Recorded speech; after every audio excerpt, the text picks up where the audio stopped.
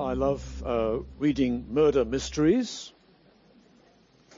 When I'm reading a book, I always read the last page first, so I can feel superior all the way through, knowing what the answer is.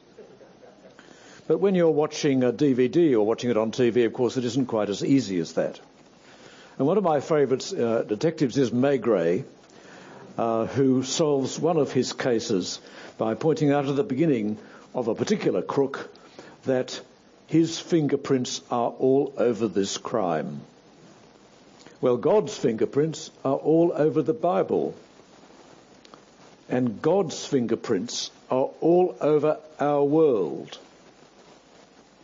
And God's fingerprints are clearly all over the book of Esther. There was obviously great hatred for God's people within the Persian Empire. It was about to break out at some time.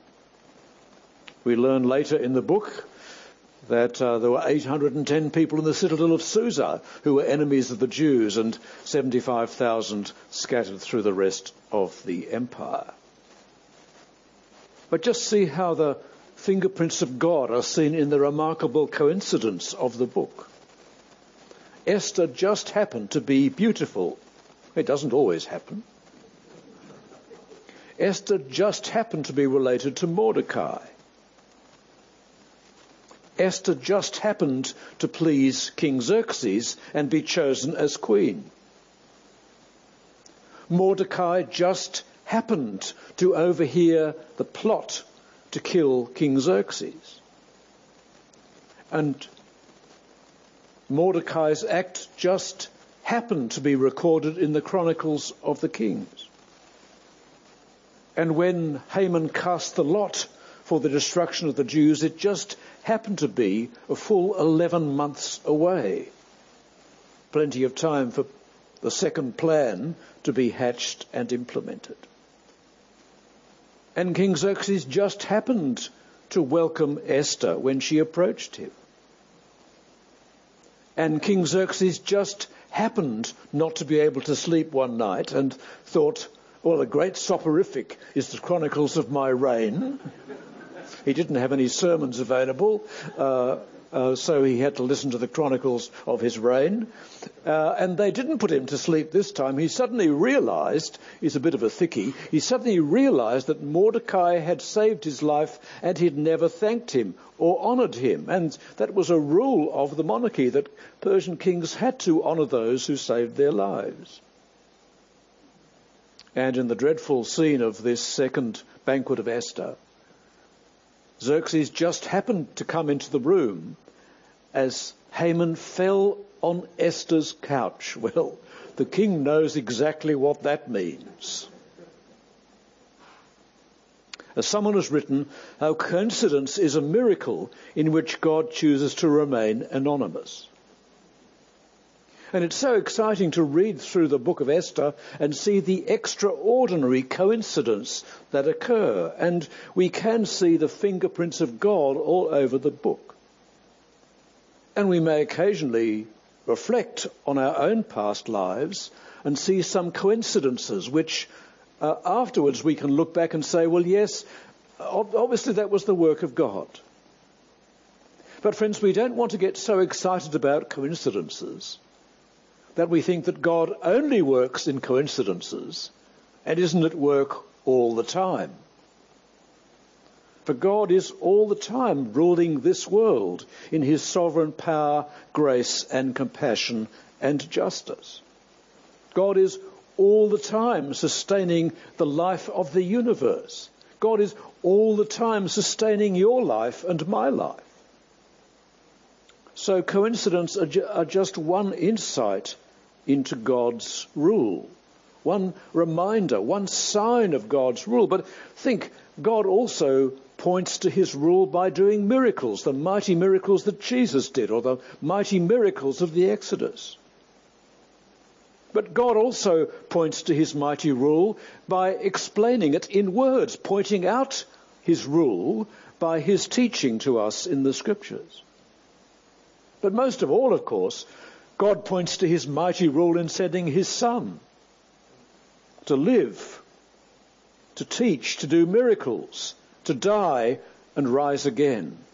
There's the most convincing sign of the power and wisdom of God.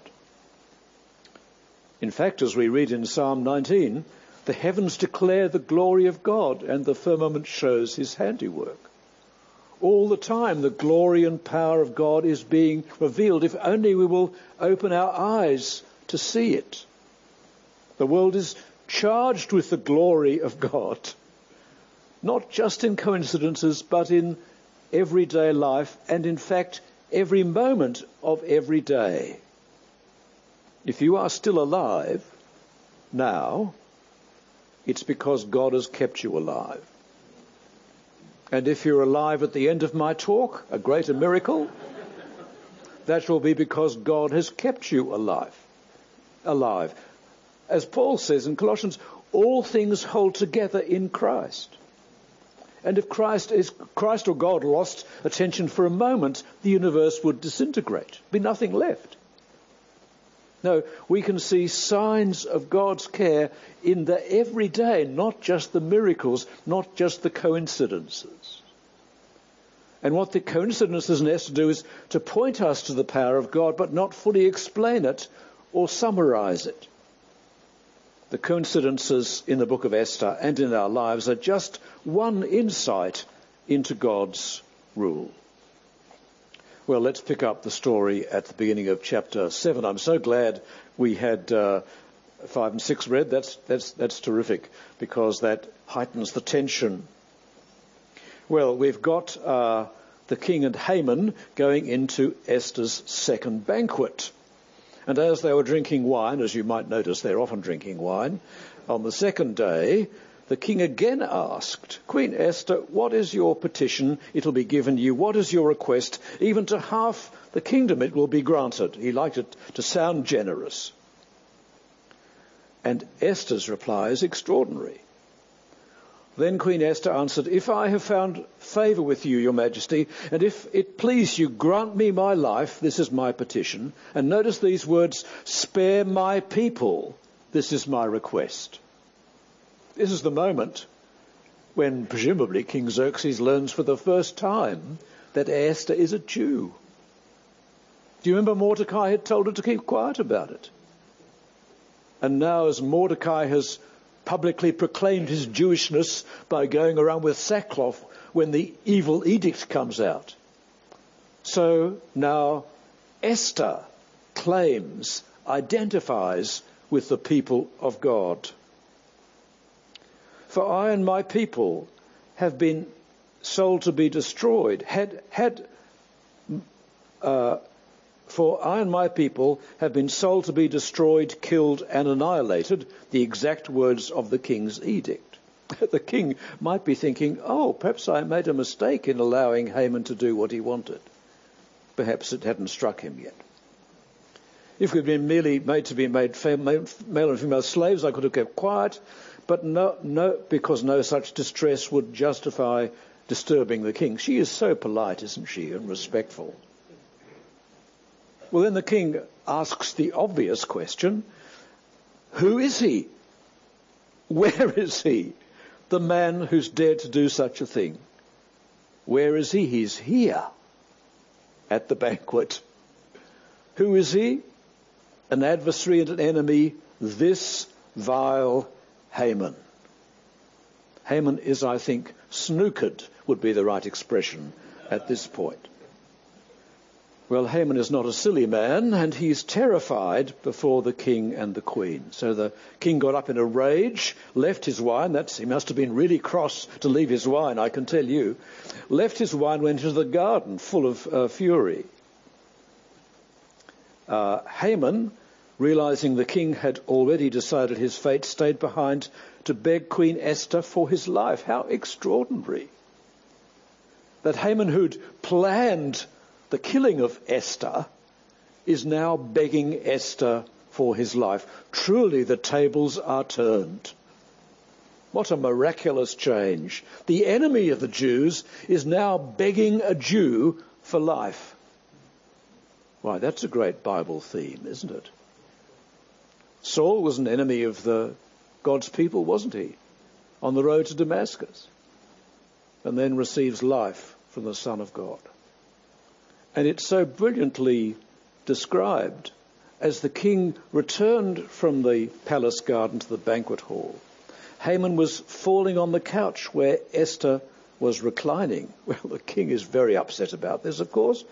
Will he even molest the queen while she is with me in the house? It's his own pride he's worried about. Selfish to the end. As soon as the words left the king's mouth, they covered Haman's face because they knew he was a dead man, only just walking. And then it's always helpful to have a handy eunuch around. Harbona, one of the eunuchs attending the king, said, "Oh, by the way, there's rather a nice pole being set up in Haman's house. He had to put up for Mordecai." What a helpful comment. Thank you so much. Who spoke up to help the king. He's really rubbing it in, isn't he? So the king said, "Impale him on it." A decisive man. So they impaled Haman on the pole he'd set up for Mordecai, and the king's fury subsided. We might say that what God has done is to turn wicked plans upside down. Or we might as truly say what God has done is to set his plan and his people the right way up. Do you remember the words of Mary before the birth of Jesus? He has performed mighty deeds with his mighty arm. He's scattered the proud in the imagination of their hearts. He's cast down the rulers from their thrones and lifted up the holy. And if you think about it, you can see that pattern throughout the Bible, can't you?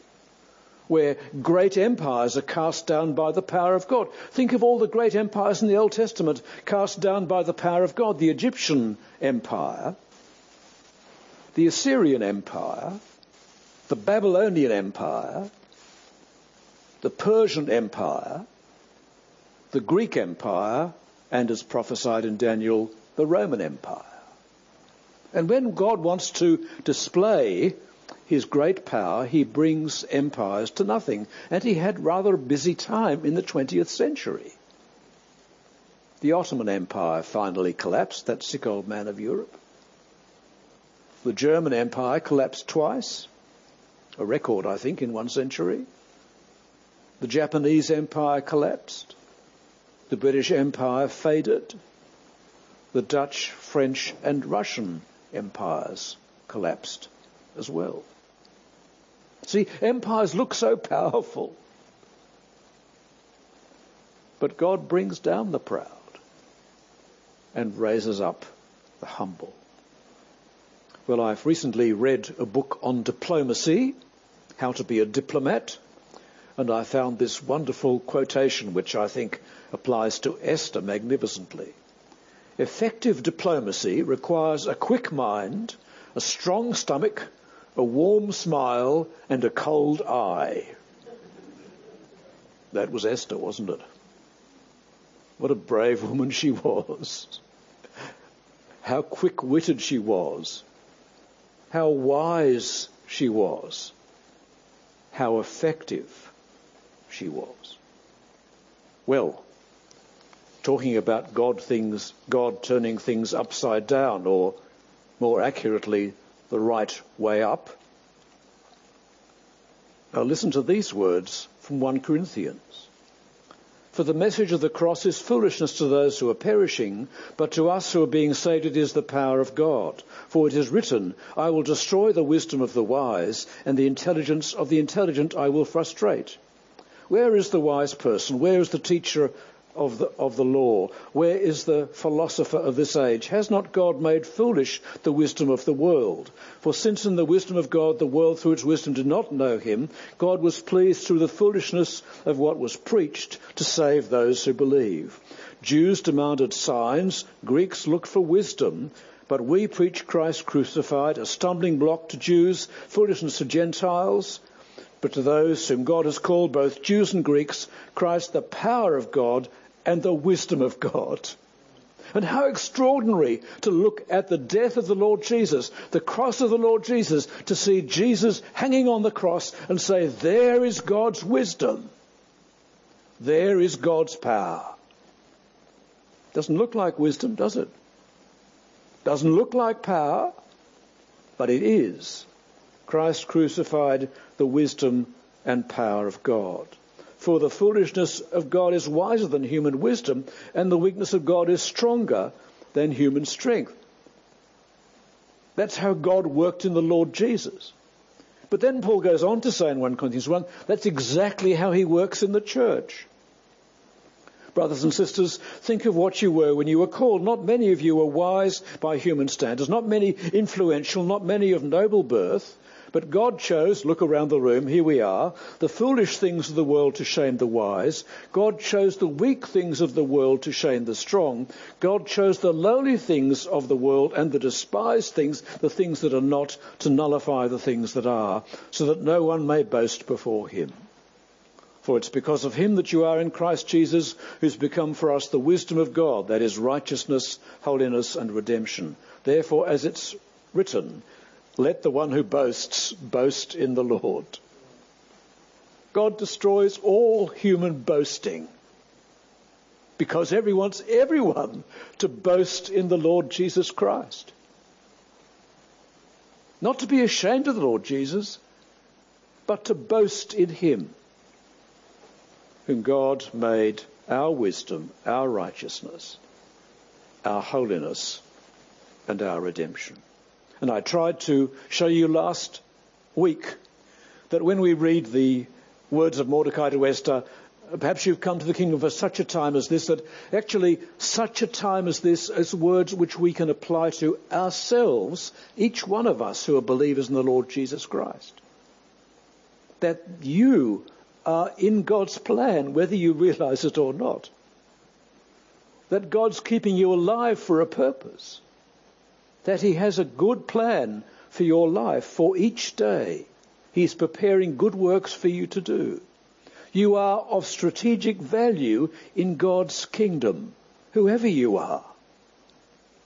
So please recognize that good providence under the sovereign power of God and take the opportunities that God puts before you. Pray the prayers that God gives you. Speak the words that God gives you. Do the serving that God gives you and see it as part of your dignity as a son or daughter of God, a servant of God, a servant of the Lord Jesus Christ. Don't despise yourselves. Don't despise the opportunities God is giving you.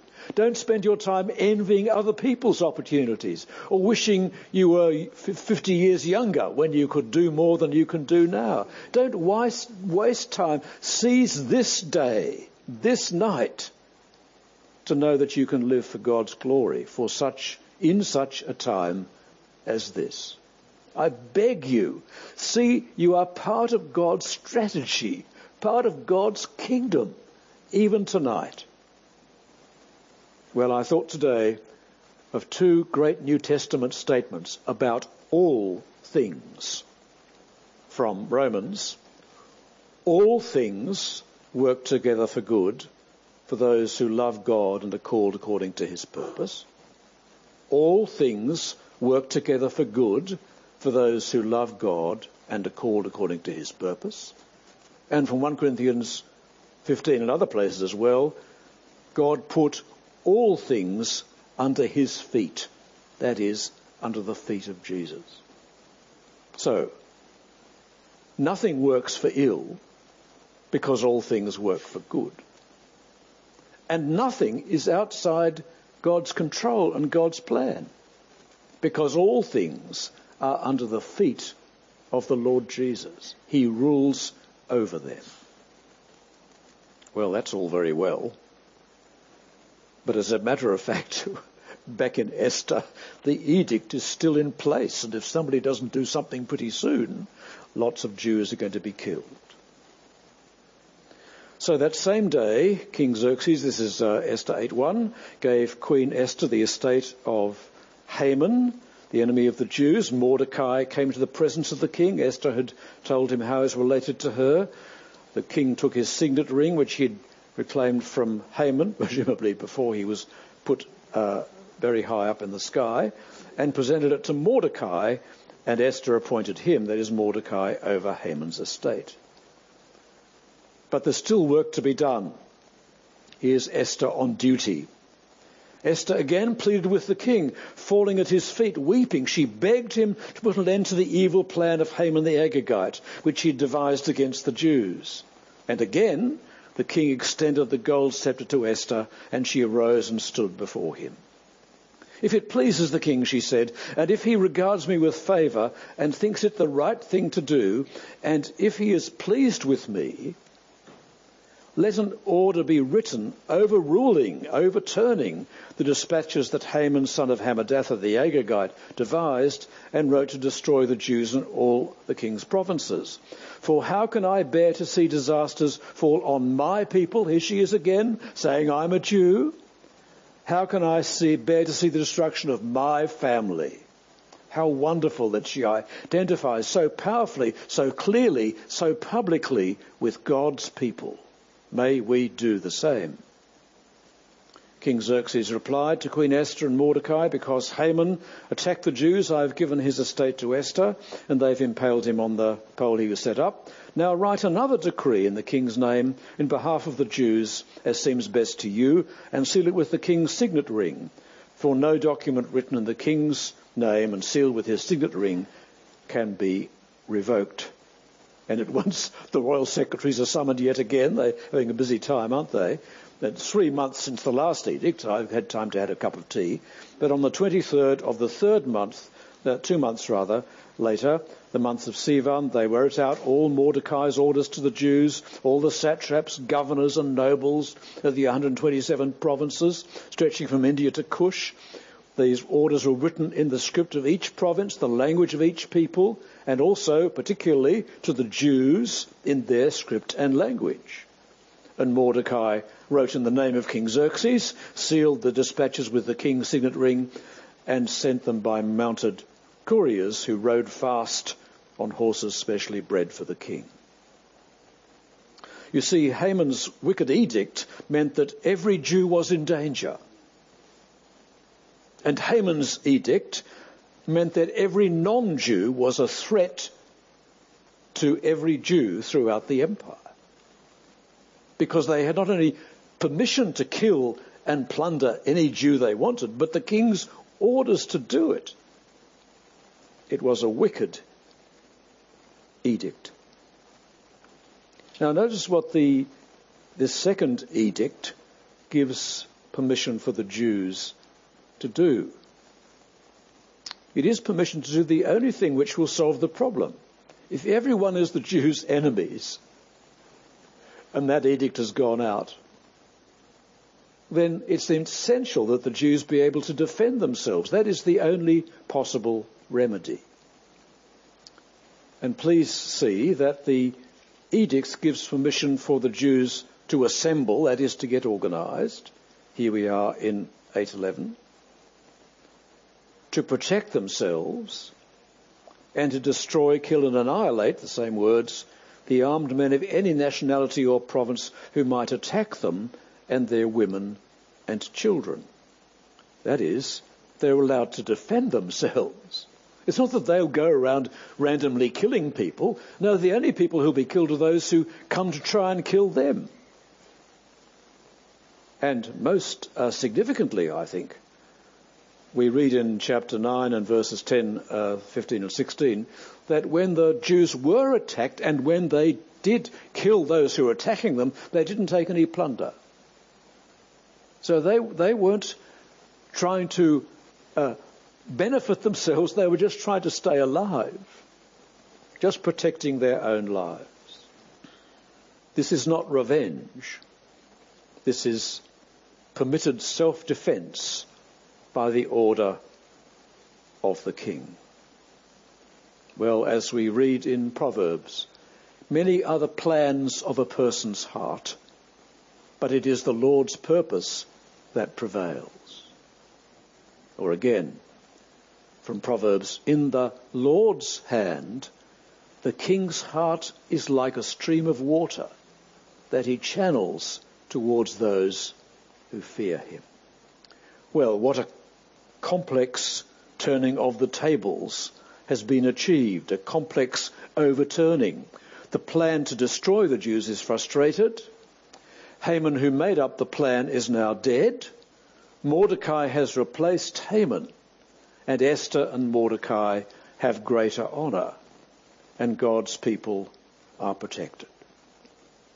Well, it is, apart from those foolish enough to attack the Jews, and apart from Haman and his family, a happy ending, so beloved of people who read books and watch films. Who doesn't like a happy ending? What the happy ending in Esther tells us is that God can do it. God can protect his people. God can defend his long-term salvation plan. For from these Jews, from these people will come the Lord Jesus Christ, the descendant of Abraham, the son of David.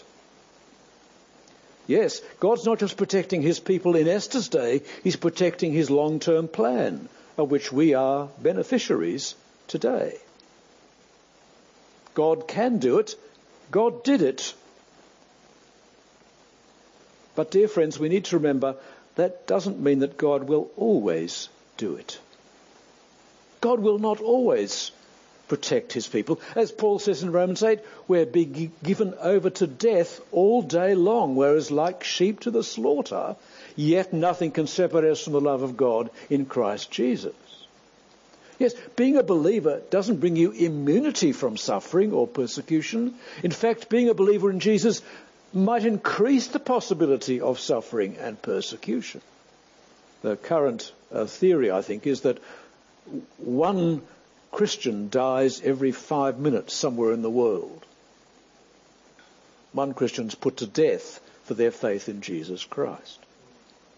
So we don't want to take the message of Esther and say, well, this is a wonderful world and nothing ever goes wrong because God puts it all right.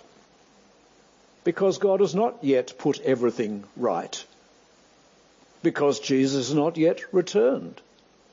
But what the book of Esther does hint at and promise is that God will do it finally in the Lord Jesus Christ at his return.